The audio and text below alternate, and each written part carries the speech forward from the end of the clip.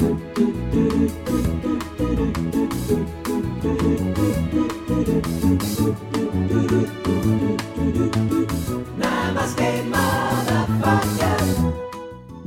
to Namaste Motherfuckers, the only podcast where the worlds of comedy, self-help and business collide.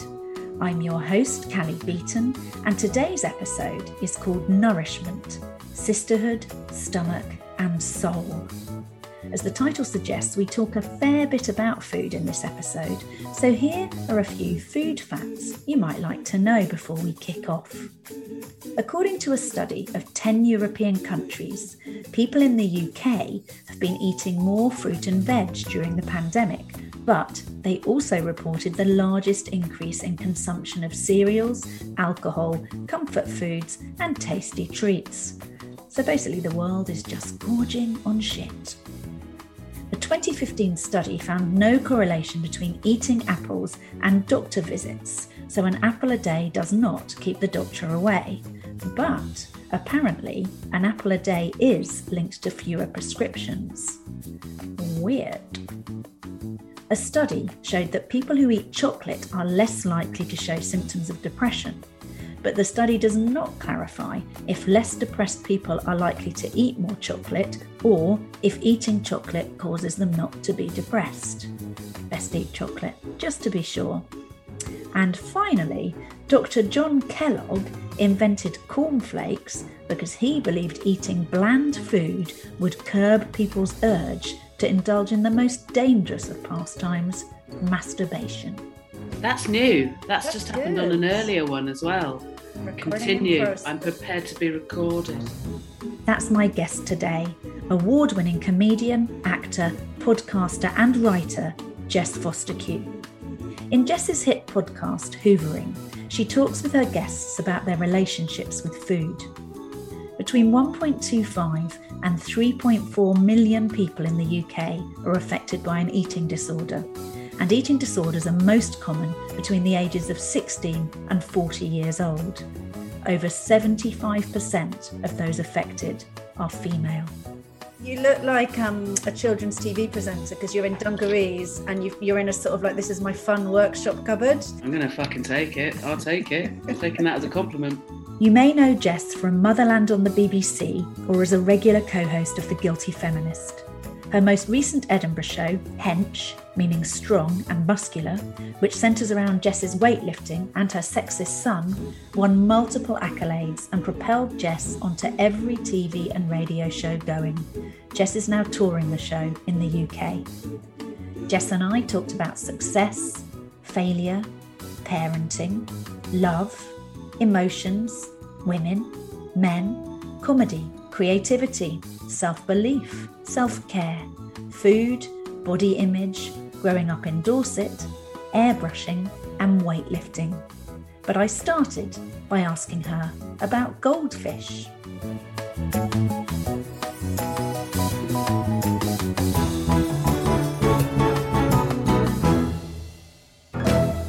I had two goldfish as a kid, and both times, one time my mum, the first time a much younger cousin came and he was only 2 and fed them too much and it died of gluttony. Yeah, that happens a lot. Yeah, and no, it's probably my bad or her. We shouldn't have let her just alone in a room with a fish. And the second time things were going much better, and then sort of without asking, my mum just gave them away, including the whole tank and everything, to the school she was working in. Really? So, okay, cool. I mean, I wasn't that attached to them, they're fish, but yeah. But an interesting bit of parenting there. Very interesting bit of parenting, bit of repurposing, bit of upcycling. I'm also wondering if that's where your thing about food came up, when you saw a fish literally explode with overfood as a young child. Right, like, I need wow. to have a conversation with a therapist. Yeah. Have you not done the goldfish years yet in therapy? The goldfish years. Somebody was telling me that their daughter's got a pet horse, and that their daughter has decided the kindest thing is to not ride the horse, and they want to give the horse a compassionate life where the horse is allowed to just eat what it wants. But when a horse gets what the kid is not understanding, that if the horse gets too overweight, it gets laminitis or something and does die. So they need to be ridden, they need to be exercised. We all need to be ridden. We all need. And there we go. You're off. And I think we're done. So thank you, Jess. We're done. Thank you so much. Great. Okay, great. Good luck with the tour. And thank you. Nice to see you again. So nice to see you again. It's really nice to see you. And I mean, the pandemic was a bit of an arse for a lot of people, but it was a bit of a bugger for you because you were really on fire in the lead up to the pandemic and about to do, not that you're not on fire now, but you were literally on everything. Simmering now. But you're not simmering, but to have to stop that cut and thrust that you'd waited over a decade to get. And then literally, what was it, 6 months after Edinburgh, after Hench, that this all happened? Yeah. I was like halfway through a tour and just about to go to Melbourne. I mean, I'm just too honest on podcasts. If I'm honest, which I'm about to be, I was pleased about the break from live work because it was bonkers, really. Like, I think I was getting to the point of being a bit of a woman on the edge. Like, I started even the previews for that show because of where my life was at the time, so full of adrenaline and kind of, running on fumes from May, that I had a lovely time in Edinburgh, but then to go straight from that into the types of work I'd never got before, and happy, loving it, like just, flying through the world on the wings of gratitude, enjoying it while it lasts, etc. But by March, actually, having not stopped through that whole run and staring down the barrel of another 3 months of tour,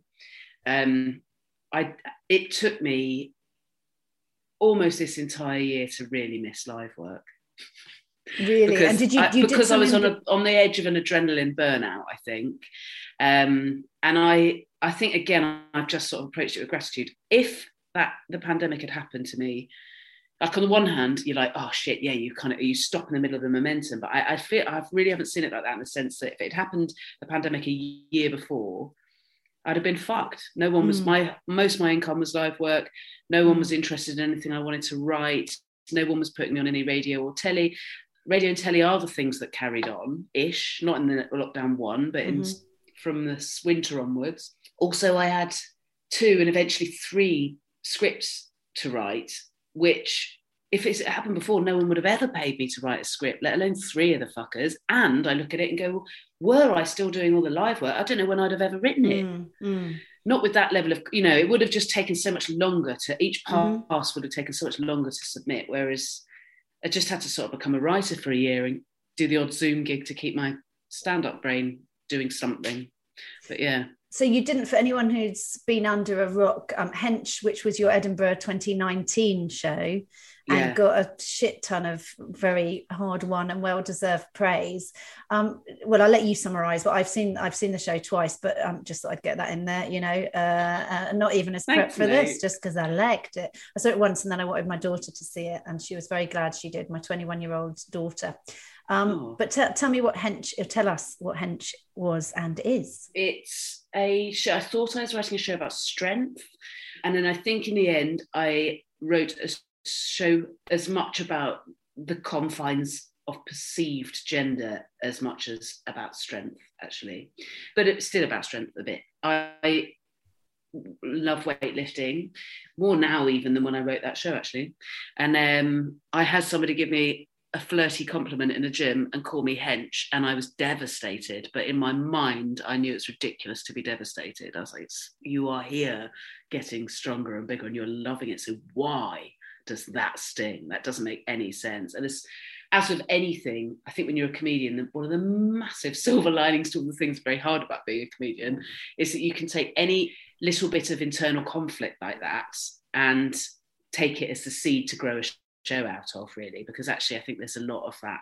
On those themes, there's a lot of wanting things I don't understand why I want, and things where I know in my mind, I know intellectually what I should feel, but you don't get to choose what you feel. And actually centuries of being told to be smaller and quieter and weaker effectively are often louder, madly, than the knowledge that that's insane, though. And it's really hard, though, isn't it, to know even to resolve those things or know what the conflict is inside ourselves, even to articulate that in a way that makes any sense. Yeah. And then that's without the shame and guilt of, but then I shouldn't be feeling these things, like, shit, I'm out there on stage being this person, and how could I begin to acknowledge totally. It's that, so comical, isn't it? That, and yeah. I think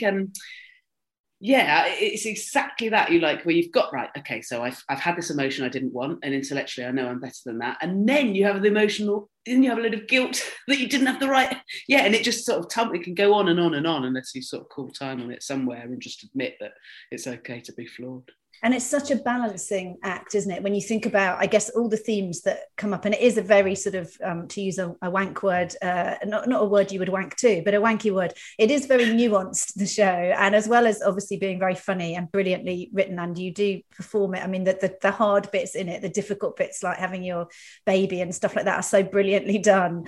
But it's also about the kind of messaging on those themes. If you're thinking about, you're not there to be an ambassador for positive body image, you're there to be a comedian, but the fact is you do have influence, and that's quite a responsibility, right? When people suddenly start to, I know you're used to that, co-hosting the Guilty Feminist and stuff, but it's a big deal to do a show with those themes in it, isn't it? Yeah, I think so. I don't know. Part of me still struggles to take that on board, to be honest. Like, I hate the idea of ever being anybody's like fucking fitspiration or anything like that. I think as much as anything, it's and I still struggle with, I think I was having a conversation with someone earlier about when people don't like being called an influencer and say, I'm actually an activist. And I find both of those terms repulsive to eat up as compliments. It's like, no, I am a clown ultimately, but I'm also a big heavy lady who's made her peace with that. And that's what's happening to me. So that's what I'm going to talk about, But you can have influence without being an influencer. I guess we think of influencers as, Kardashians or people who get more free shit than we get. I want more free shit. Where's our free shit? Yeah, fine. Where's the feminist free shit? Yes, the feminist free shit. Come on. But I guess your podcast, I'm sure pretty much everyone listening to this will know your podcast, Hoovering. So you've sort of been looking at themes of body image, what we do to our bodies, the fact that people in the main have kind of fucked up relationships with food. Is there a gender thing attached to that? I know you've had a lot of different guests on your podcast. Is there? Yeah, it's massive. I talk to more women than men.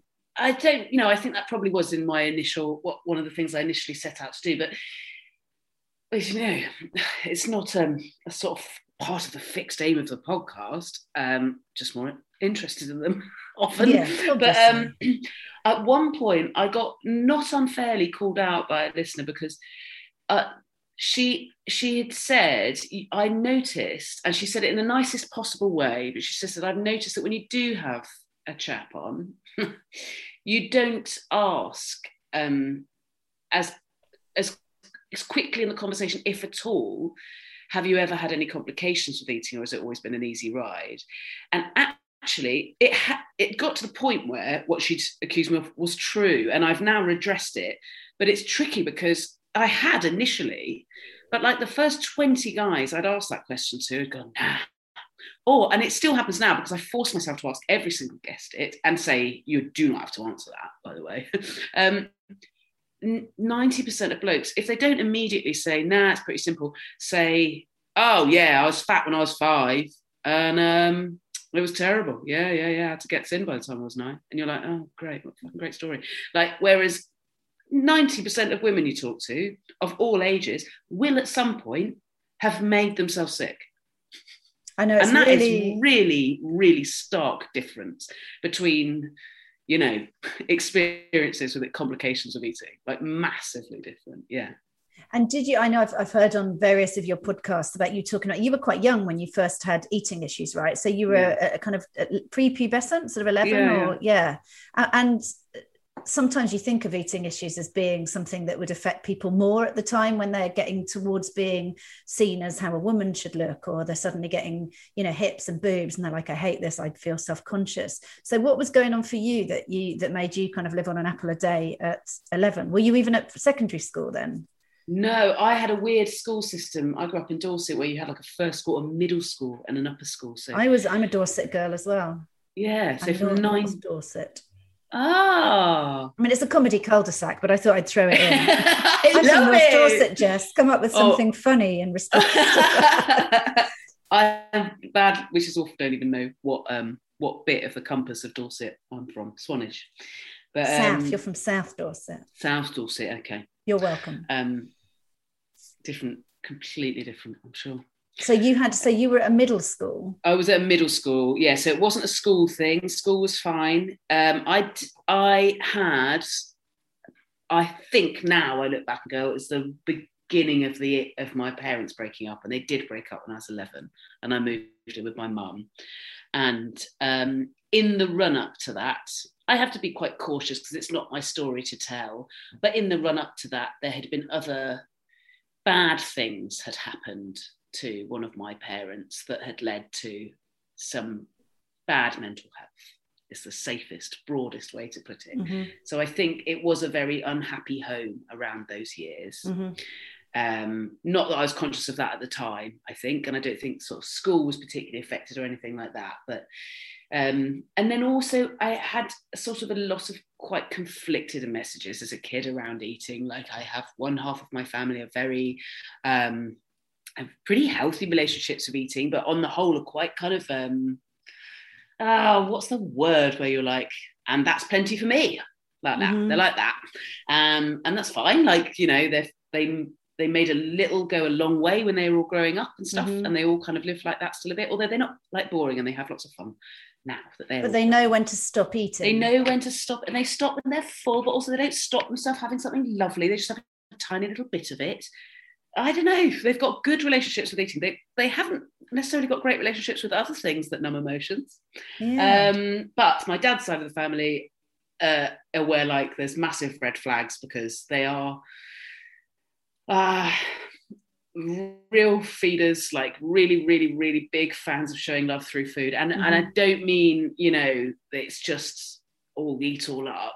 I watch my dad still do it now with my son. He'll give him, even when he was 2, he'd give him an ice cream, and he'll finish it, and then there'll be another one lined up, and then there'll be another one lined up, and until, you know, it's, I mean, a fucking weird level of just wanting to constantly pass food to the kid. And so I was brought up with that, but also with a deeply unhelpful, visceral, but quite funny often, but visceral hatred of fat people. So I was kind of under orders to eat loads, and I did, and I loved eating, I still do, but also I was on the condition that I never showed it. So eat loads, but don't be fat, which is literally I don't know much about algebra, but I'd say that's probably the algebraic equation for bulimia.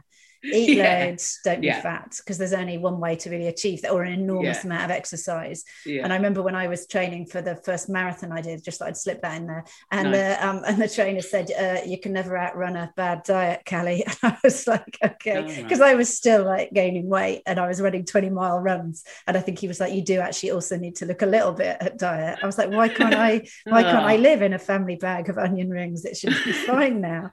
That's the reason I'm running.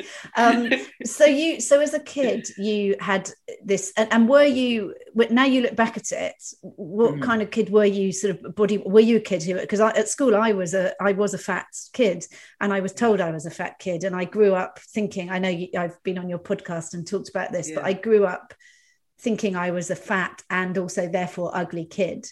And I still see that person when I look in the mirror, or when I still think I'm overweight, even though I know I'm probably not, but I always think that I'm still that person. And I don't think that's ever gone from inside my head. Even when I've been really thin in my 20s, you know, I always thought I was fat. So, and I can't now, even in my 50s, I can't quite decipher, was I at any point problematically fat, or was that the narrative? Yeah. Did people say it to me and I responded so much that they were like, oh, we'll keep telling her that. But where were you in terms of what was really going on and your perception of it? I think it sounds so similar, actually. I perceived myself, I think I was like a wiry kid, and stocky but wiry, until I was about 5 or 6. And then in my mind, I was like piling it on. And by like 9, 10, by 9, I hated photos of myself. And I was a fat kid. I would never have been, it wasn't an era where you identified proudly as fat. It wasn't a neutral term, it was a negative thing. I don't think I was particularly bullied for my size, but I knew in my mind I was fatter than most of the kids around me, or as fat as the other fat kids. Mm-hmm. I look back now and think I don't think I was ever problematically fat. Mm-hmm. If there is, I certainly don't think doctors intervene. That's a complicated issue in itself, even the language around that. But you look back now and go, yeah, it was, you had skinnier mates, but I don't know. I do remember overhearing, my parents' friends commenting on how much I ate. I remember that, and I remember the shame in that. And I remember it being like, my dad was yeah. And I remember it was on the beach, and there was like a hut where you could get ice creams or pasties or crisps, or like, high energy, delicious, beige, shitty food. And still my dad, being my dad, would be like, what do you want next? What do you want next? What do you want next? And I do remember being like, well, actually, I do want something else next, but I'm really aware that so-and-so's dad, I've just caught him giggling at this conversation. And was your dad? Yeah, and it's the shame. I still feel shame sometimes. I have to remember to sort of, if I want to eat crap, to think I don't need to go and eat crap quietly, like with my head in the larder. I don't mind what so-and-so's dad thinks anymore. Yeah, actually. I can just eat crap. And it's a real revelation. But I still feel guilty if I buy like a bag of crisps after a gig.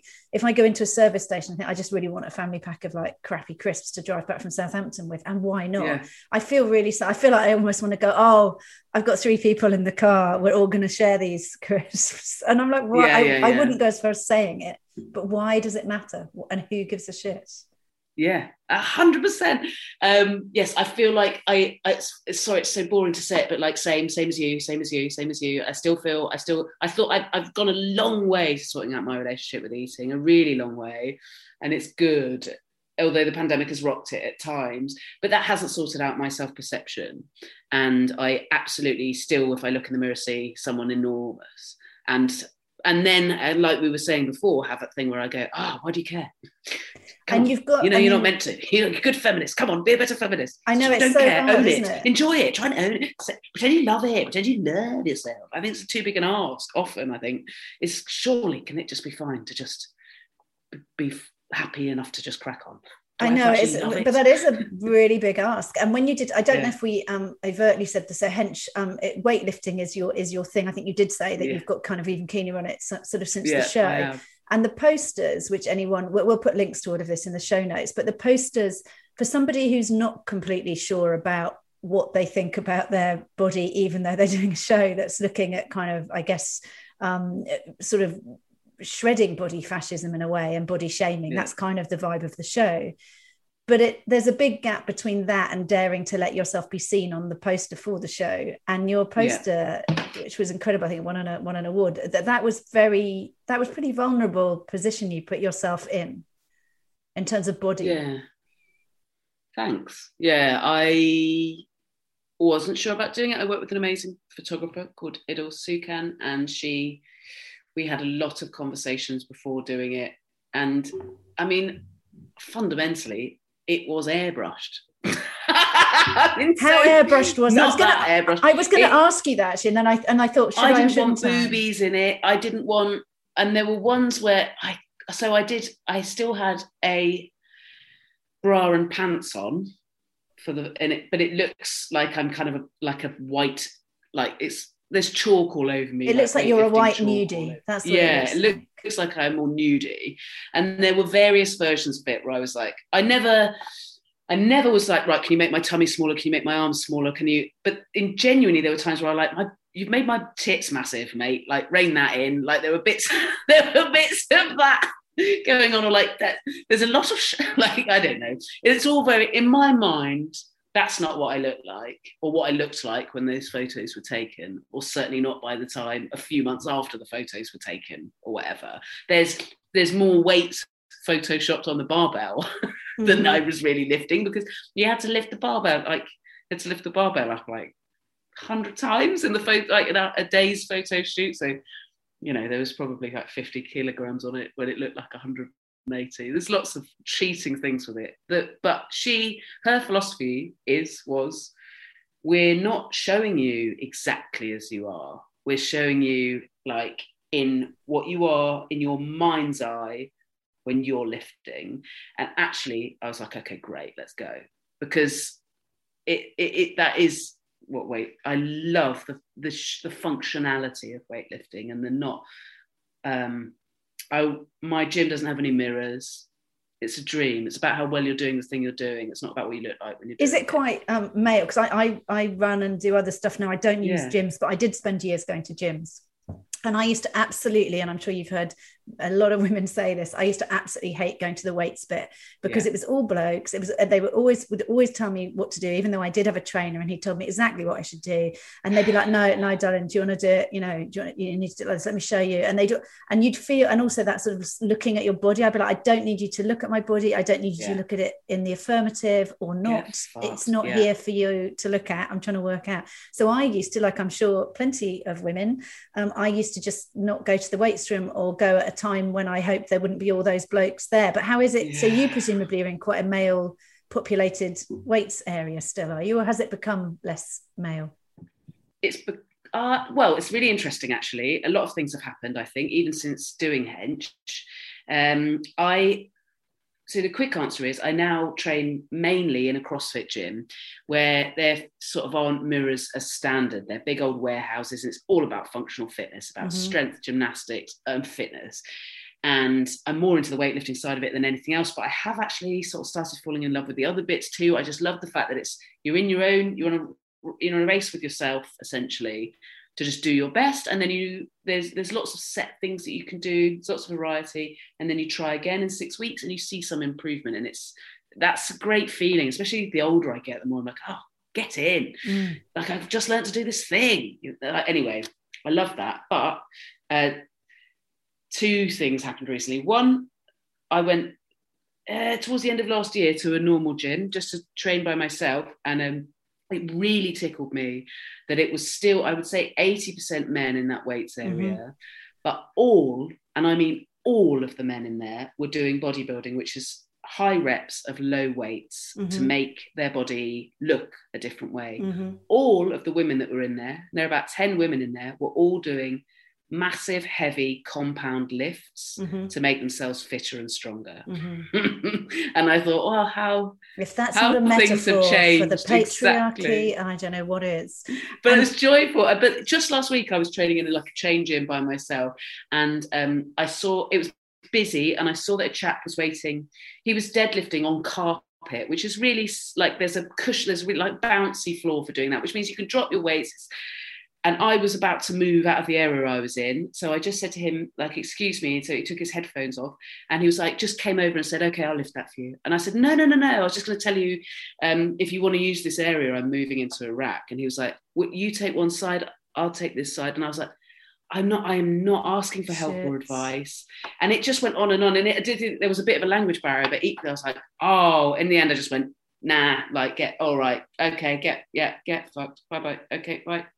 I just sort of moved off into a different area. I couldn't bear to keep talking to him because he just kept assuming I wanted to help. That being underestimated is, and it's for so many reasons, isn't it? I'm sort of preoccupied with the age size of that at the moment, and the fact that people do have certain assumptions about, and they, even when people say, when people say to you, oh God, you've lost weight, you look really good. And you think, well, that's pretty dodgy actually, because what you're saying is when either you've remembered me as fatter than I am, or you think that if I was heavier than you think I am now, that wouldn't be great. And that I know when I'd had the kids, it's the most toxic compliment that everybody's had again and again and again and again, and given. We've all given it. It's just it's toxic. It is, isn't it? If you unpack it even for 2 minutes, you're like, oh yeah, you're in deep shit there. Yeah, it's not a good one. Much worse last time you saw me, because I was happier potentially. Like, you don't know anything about someone. That's a bloody awful life. Just shut up about what other people look like. Namaste, motherfuckers. But also with age, when people say, God, you don't look your age. And I think, oh, okay, so if I did, what would be the problem? And also I think, well, how many people my age have you met?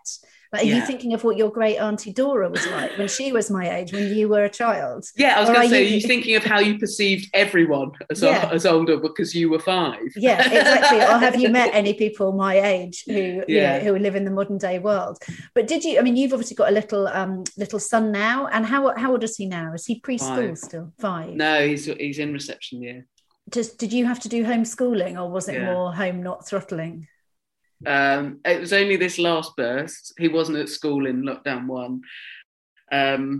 It was a learning curve. Yeah. It felt like being in an episode of Black Mirror. It brought out all the worst sides of both of us. Did it? I think I realised I was a much more like I wasn't the parent I thought I was. I was like, sit up straight. You can draw a better cat than that. I got caught off mute. He kept unmuting me, and at one point his teacher had to go, "That is so good. What you've done there is so good," because you could hear me go, "Yeah, I know you can do better than that." Really competitive. So I just sort of had to back out of it a little bit. Certainly I was like, "Oh God, who are you? Who are you?" And also realised that I had so many friends who. I mean, I was so lucky my kids are in reception, really, because I have mates with kids in reception whose school had said, get them to do a bit of colouring, maybe find a pine cone, job done that week. Whereas my son's school are very good, but had like arranged stuff from 9 till 2:30, and I was like, shit. And actually, it took me a couple of weeks to realise, why are we doing it all? Yeah, like in Scandinavia, you wouldn't have been exactly. Wouldn't even be in school yet. No. Why are we rushing back from the park for phonics when actually we were having a nice time? And we're all going to be much saner if we don't rush like that. Yeah. So it did take me a good sort of halfway through it to realise I was doing it all wrong by trying to do it all. Imagine if somebody 18 months ago had said, you're going to say the sentence, why are we rushing back from the park for phonics? And you'd have thought, what the fuck? That would have been more baffling to you than seeing people walking around in masks and everybody grounded. And when you look at at being a mum, I know you've talked again on your podcast, and you know, I've had a couple of conversations with you as well, outside of the broadcast arena.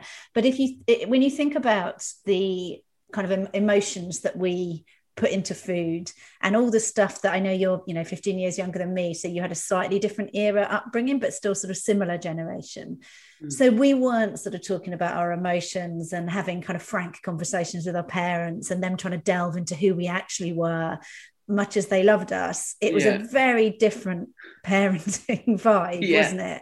It was, you know, when you left home, that was it. No one was boomeranging back. It's like, bye. Yeah. You're never coming back. That's it's a huge sense of failure if you've boomeranged back. Exactly. Like something had gone terribly wrong. Yeah. Nobody had their like 20 something kids. You know, I remember reading, you know, about 15 years ago that the average age for kids to leave home now was like 23, and me thinking, shit. And now I'm thinking, God, I'll be happy if my two get their shit together by 23. That would be kids, if you're listening. But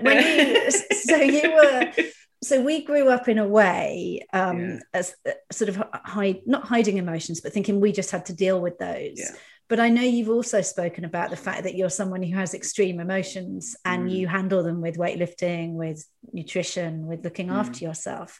So how does that all fit together, the kind of extremity of being you versus the you that you tried to be as you grew up? Oh God, such a brilliant question. I've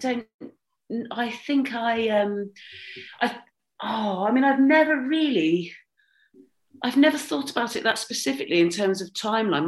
There will be different coping mechanisms as I would have gone along, I suppose. And they've just got healthier. You know, I was definitely used to use different things to numb emotions, basically. So I do have very extreme emotions. I'm quite quick to cry, I'm quick to anger, I'm quick to joy, and they're all like real spikes. I think it's not, so the management has been different. So from about 12, all through my 20s, binge drinking and binge eating, with some purging. And then in my 30s, just a great big sea of change. And I suppose the catalyst was having my son. I desperately wanted a baby. I had my son. And then it felt like that, in a weird way, opened a door to look at myself through a different lens. And then my management, I addressed those problems as problems rather than seeing them as just being how a fun gal lives.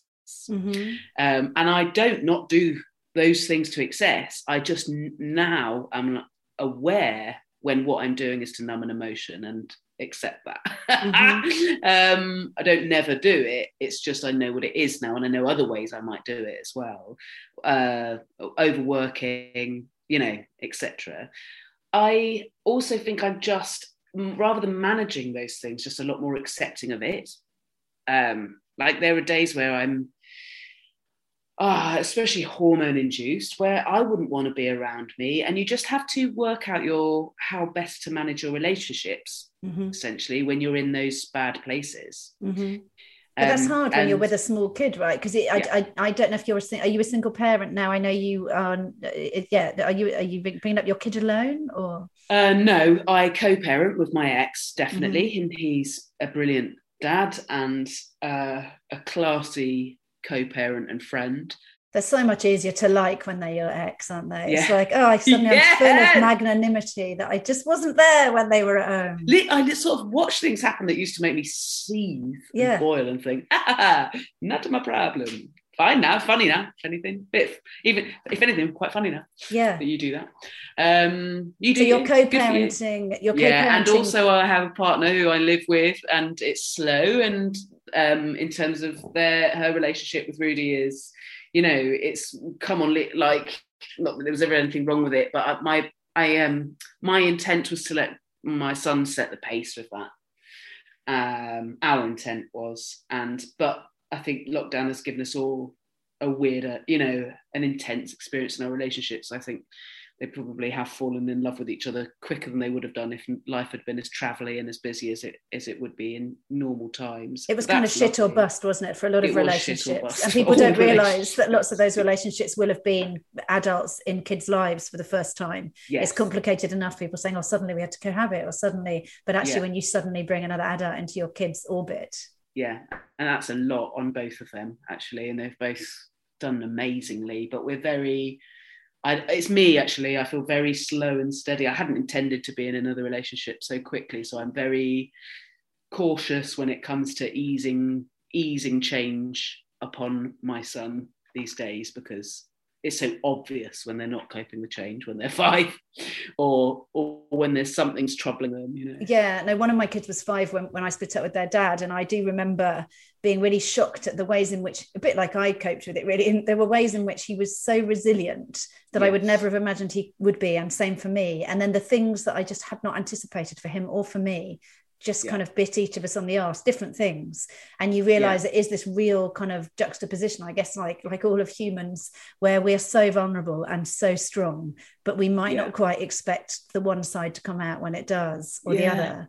So it is. Absolutely. And do you think, in terms of sort of feelings, I definitely found when I became a mum, and like you, I had a massive sort of, I really was compelled to have children. It felt massively important to me. And I kind of wanted them as roots and branches and as an anchor in the world, which is a terrible thing. And I shouldn't condone it, but it totally worked. Mine are in their 20s now, and it absolutely helped calm me down. I settled, I got much more comfortable in my own skin. I could express emotion. This isn't me saying to anyone listening, why don't you want to have kids? Totally down with whatever anyone wants to do.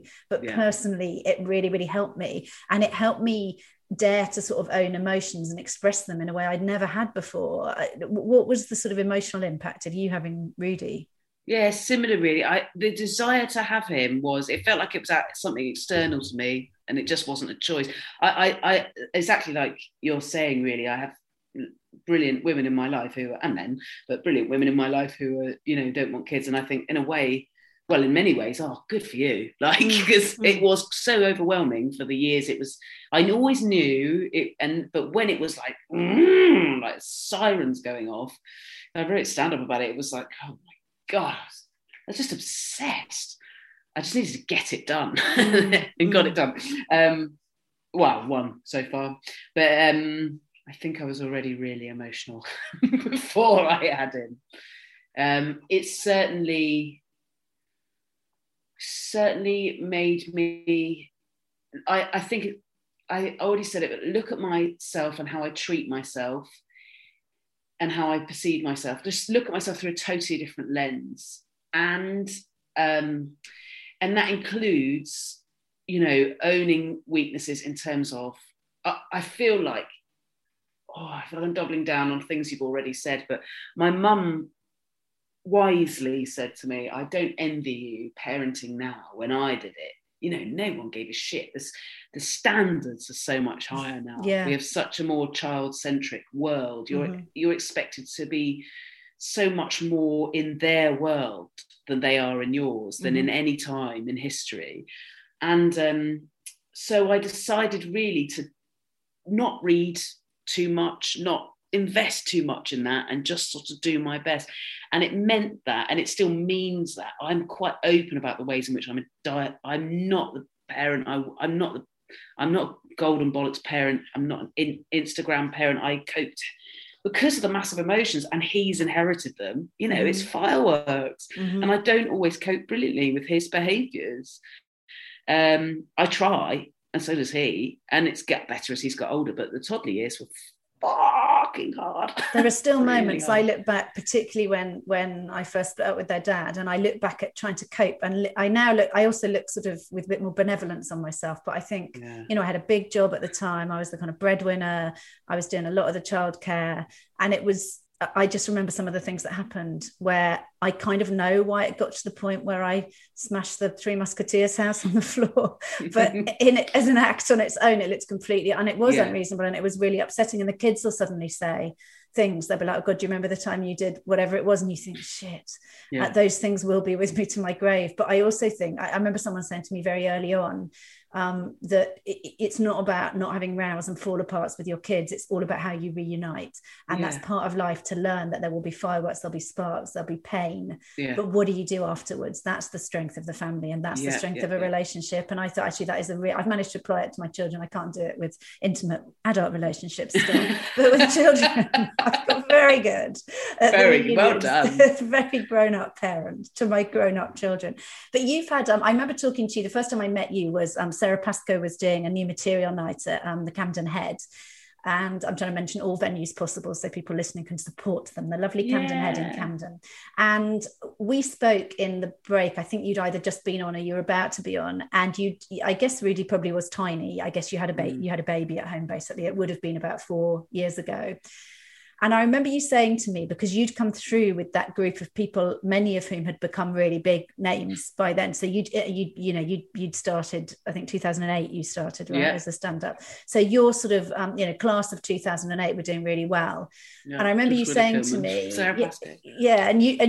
and you said to me, what I really, you said it's about thinking what you actually want out of stand-up. And you said, what I know I really want is to have a group of people who love what I say. I don't mind if that's a small group. I don't mind if I could sell out theatres with people who really want to hear my shit. That's what I want as a stand-up.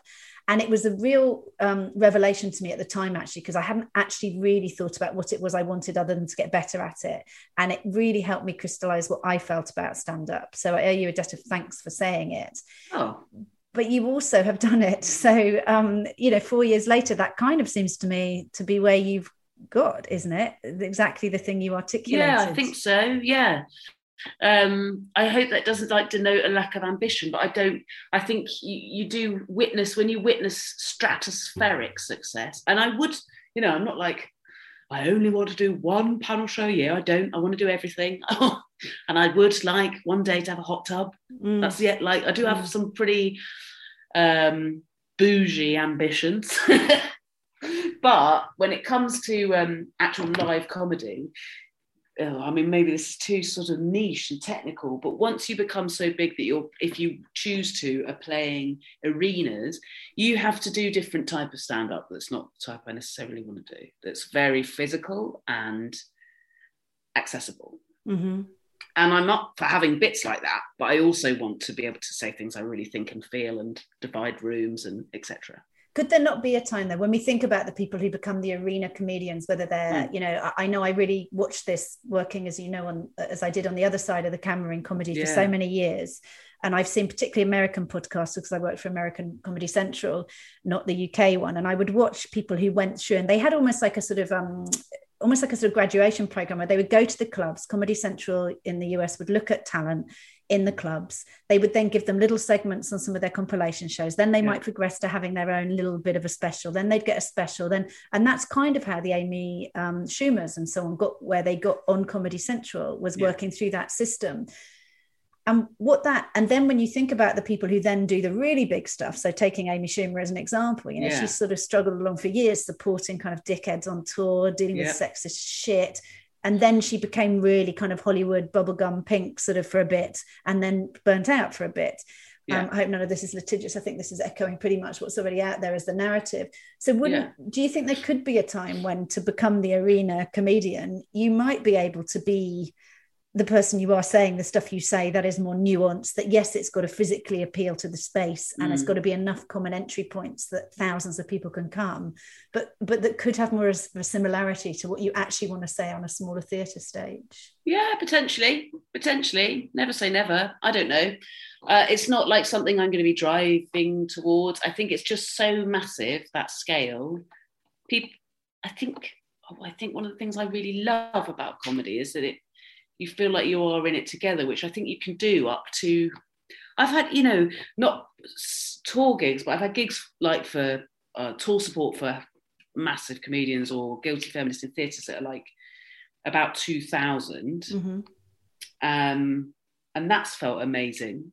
It is doable. It just must be doable. It just depends on the context, doesn't it? It depends on who those 2,000 people are. It's so hard when it's, because I do a lot of kind of keynote speaking and those kind of like conference addresses when you're booked as they know I'm a comedian as well, but they book you because they want some sort of meaningful takeout. But it's amazing what you can get under the radar when you've not been booked as a comedian, because everyone's in. Everything's a pleasant surprise. If you're not if you're not Mike from HR, you're fascinating.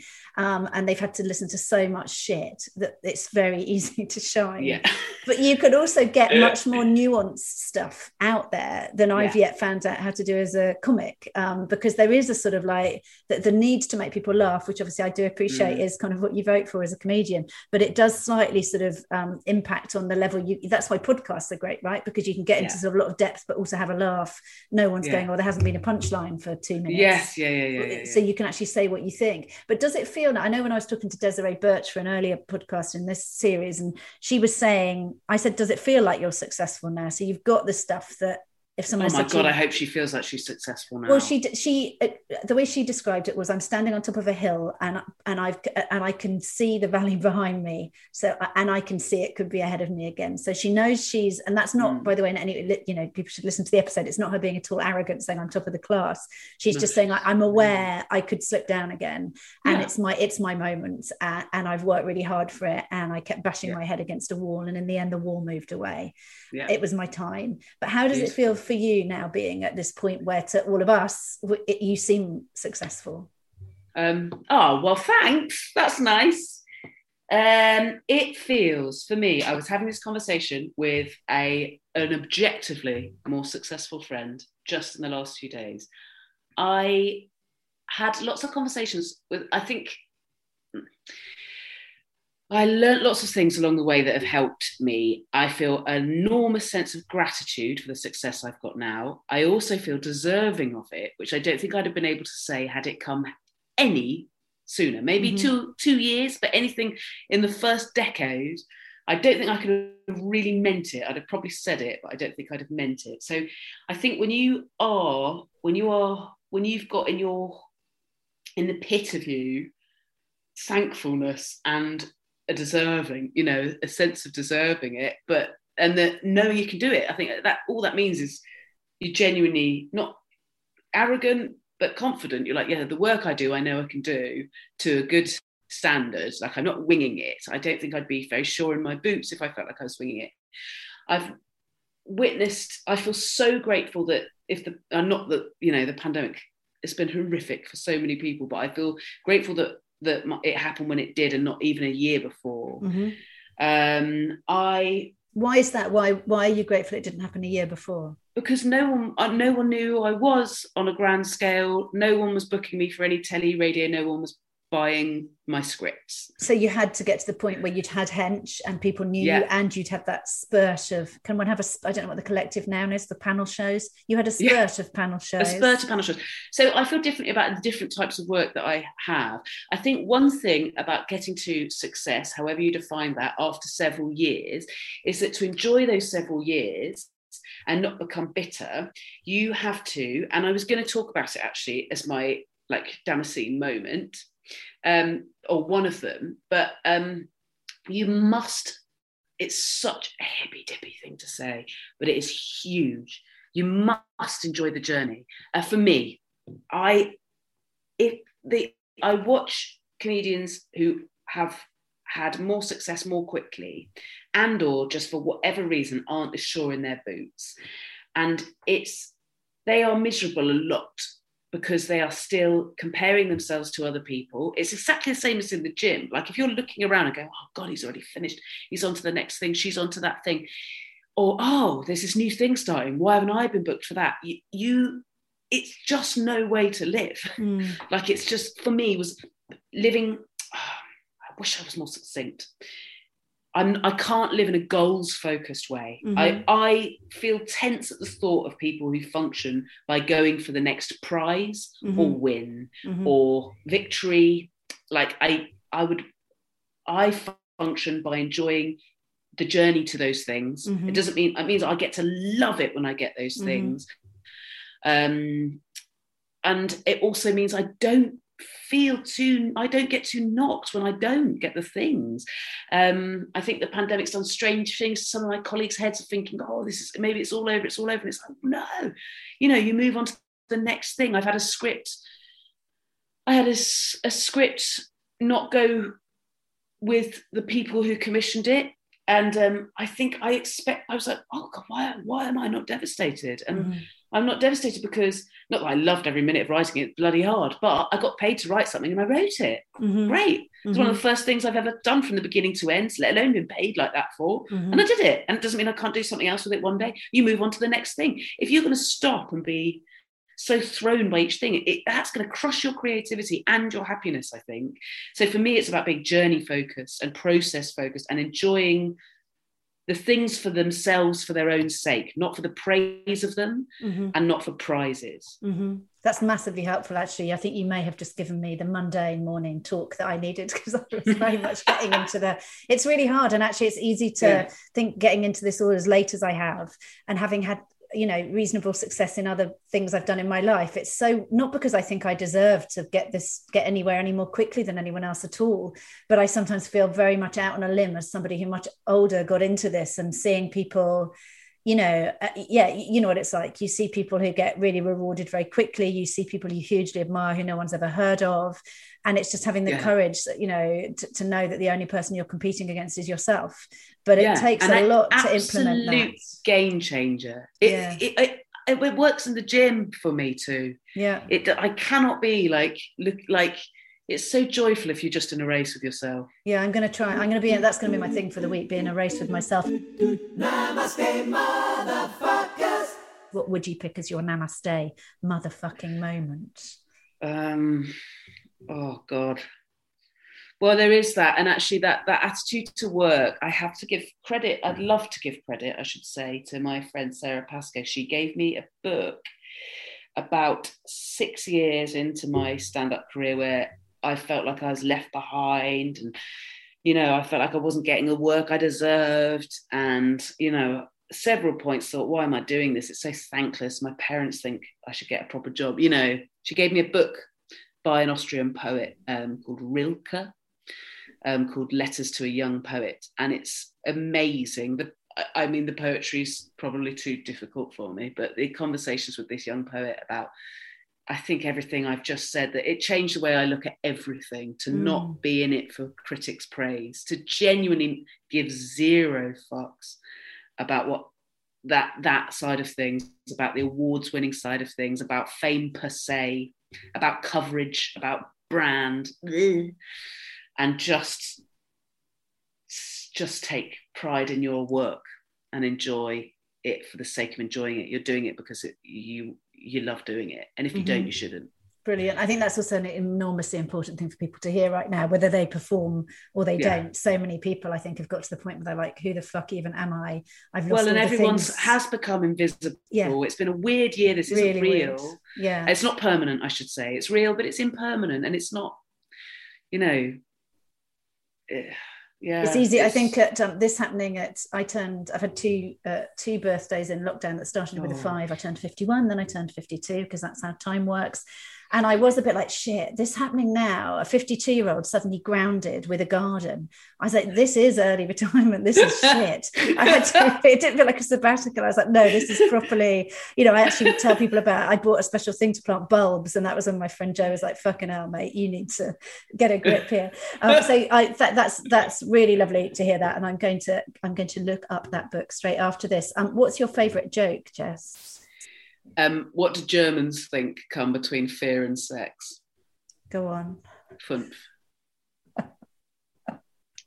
It's an absolute classic. I don't know. I wish I knew who wrote it. Did this come from your Austrian roots? No. That's it not came the sort of from like a joke book. Someone, like an aunt bought me in my 20s. I like the thought it might have happened around the Austrian Christmas table with the Stollen. And yeah, they'd have all gone, yeah, fun. What's the joke? And if there was one bit of life advice you could give to anybody listening, what would it be?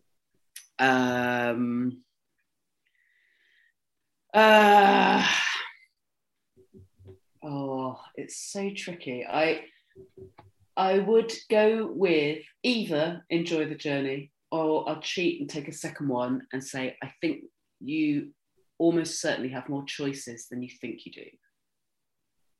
Love it. I feel like, yeah, we make our lives so full of things that feel like traps that aren't. Thank you so much, Jess. You've been Pleasure. amazing. Thanks for having me. Thank you so much.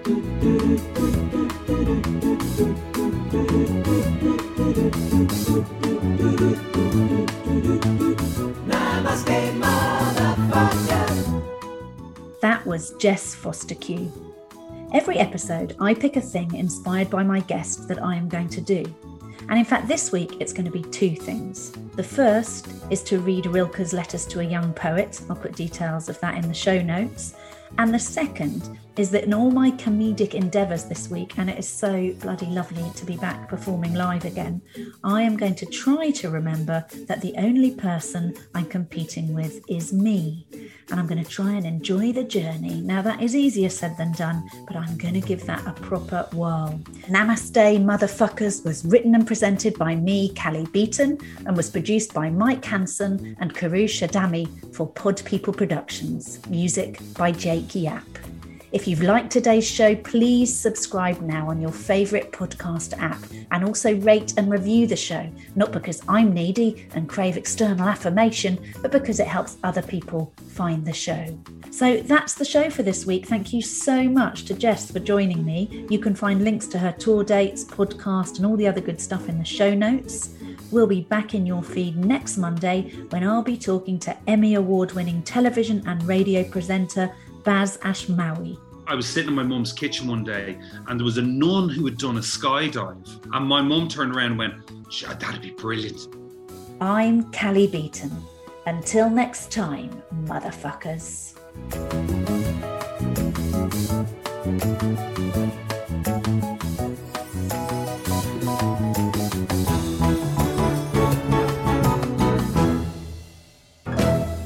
Namaste, motherfuckers. Pod people. Hi, my name is Kay Adams, and to be honest, I'm not so good with the ageing process, so I enlisted my old chum, the filter-free Cara McKenzie, to advise. Could you imagine being a porn star? The room would need to be really hot for me to strip off. To be honest, she's not much help, but she is rather amusing. And along with some great guests, Joe Brand, Andy Oliver, Anton Dubeck, Ruth Langsford and Craig Revel-Horwood, darling, we are learning how to be 60. Listen wherever you get your podcasts.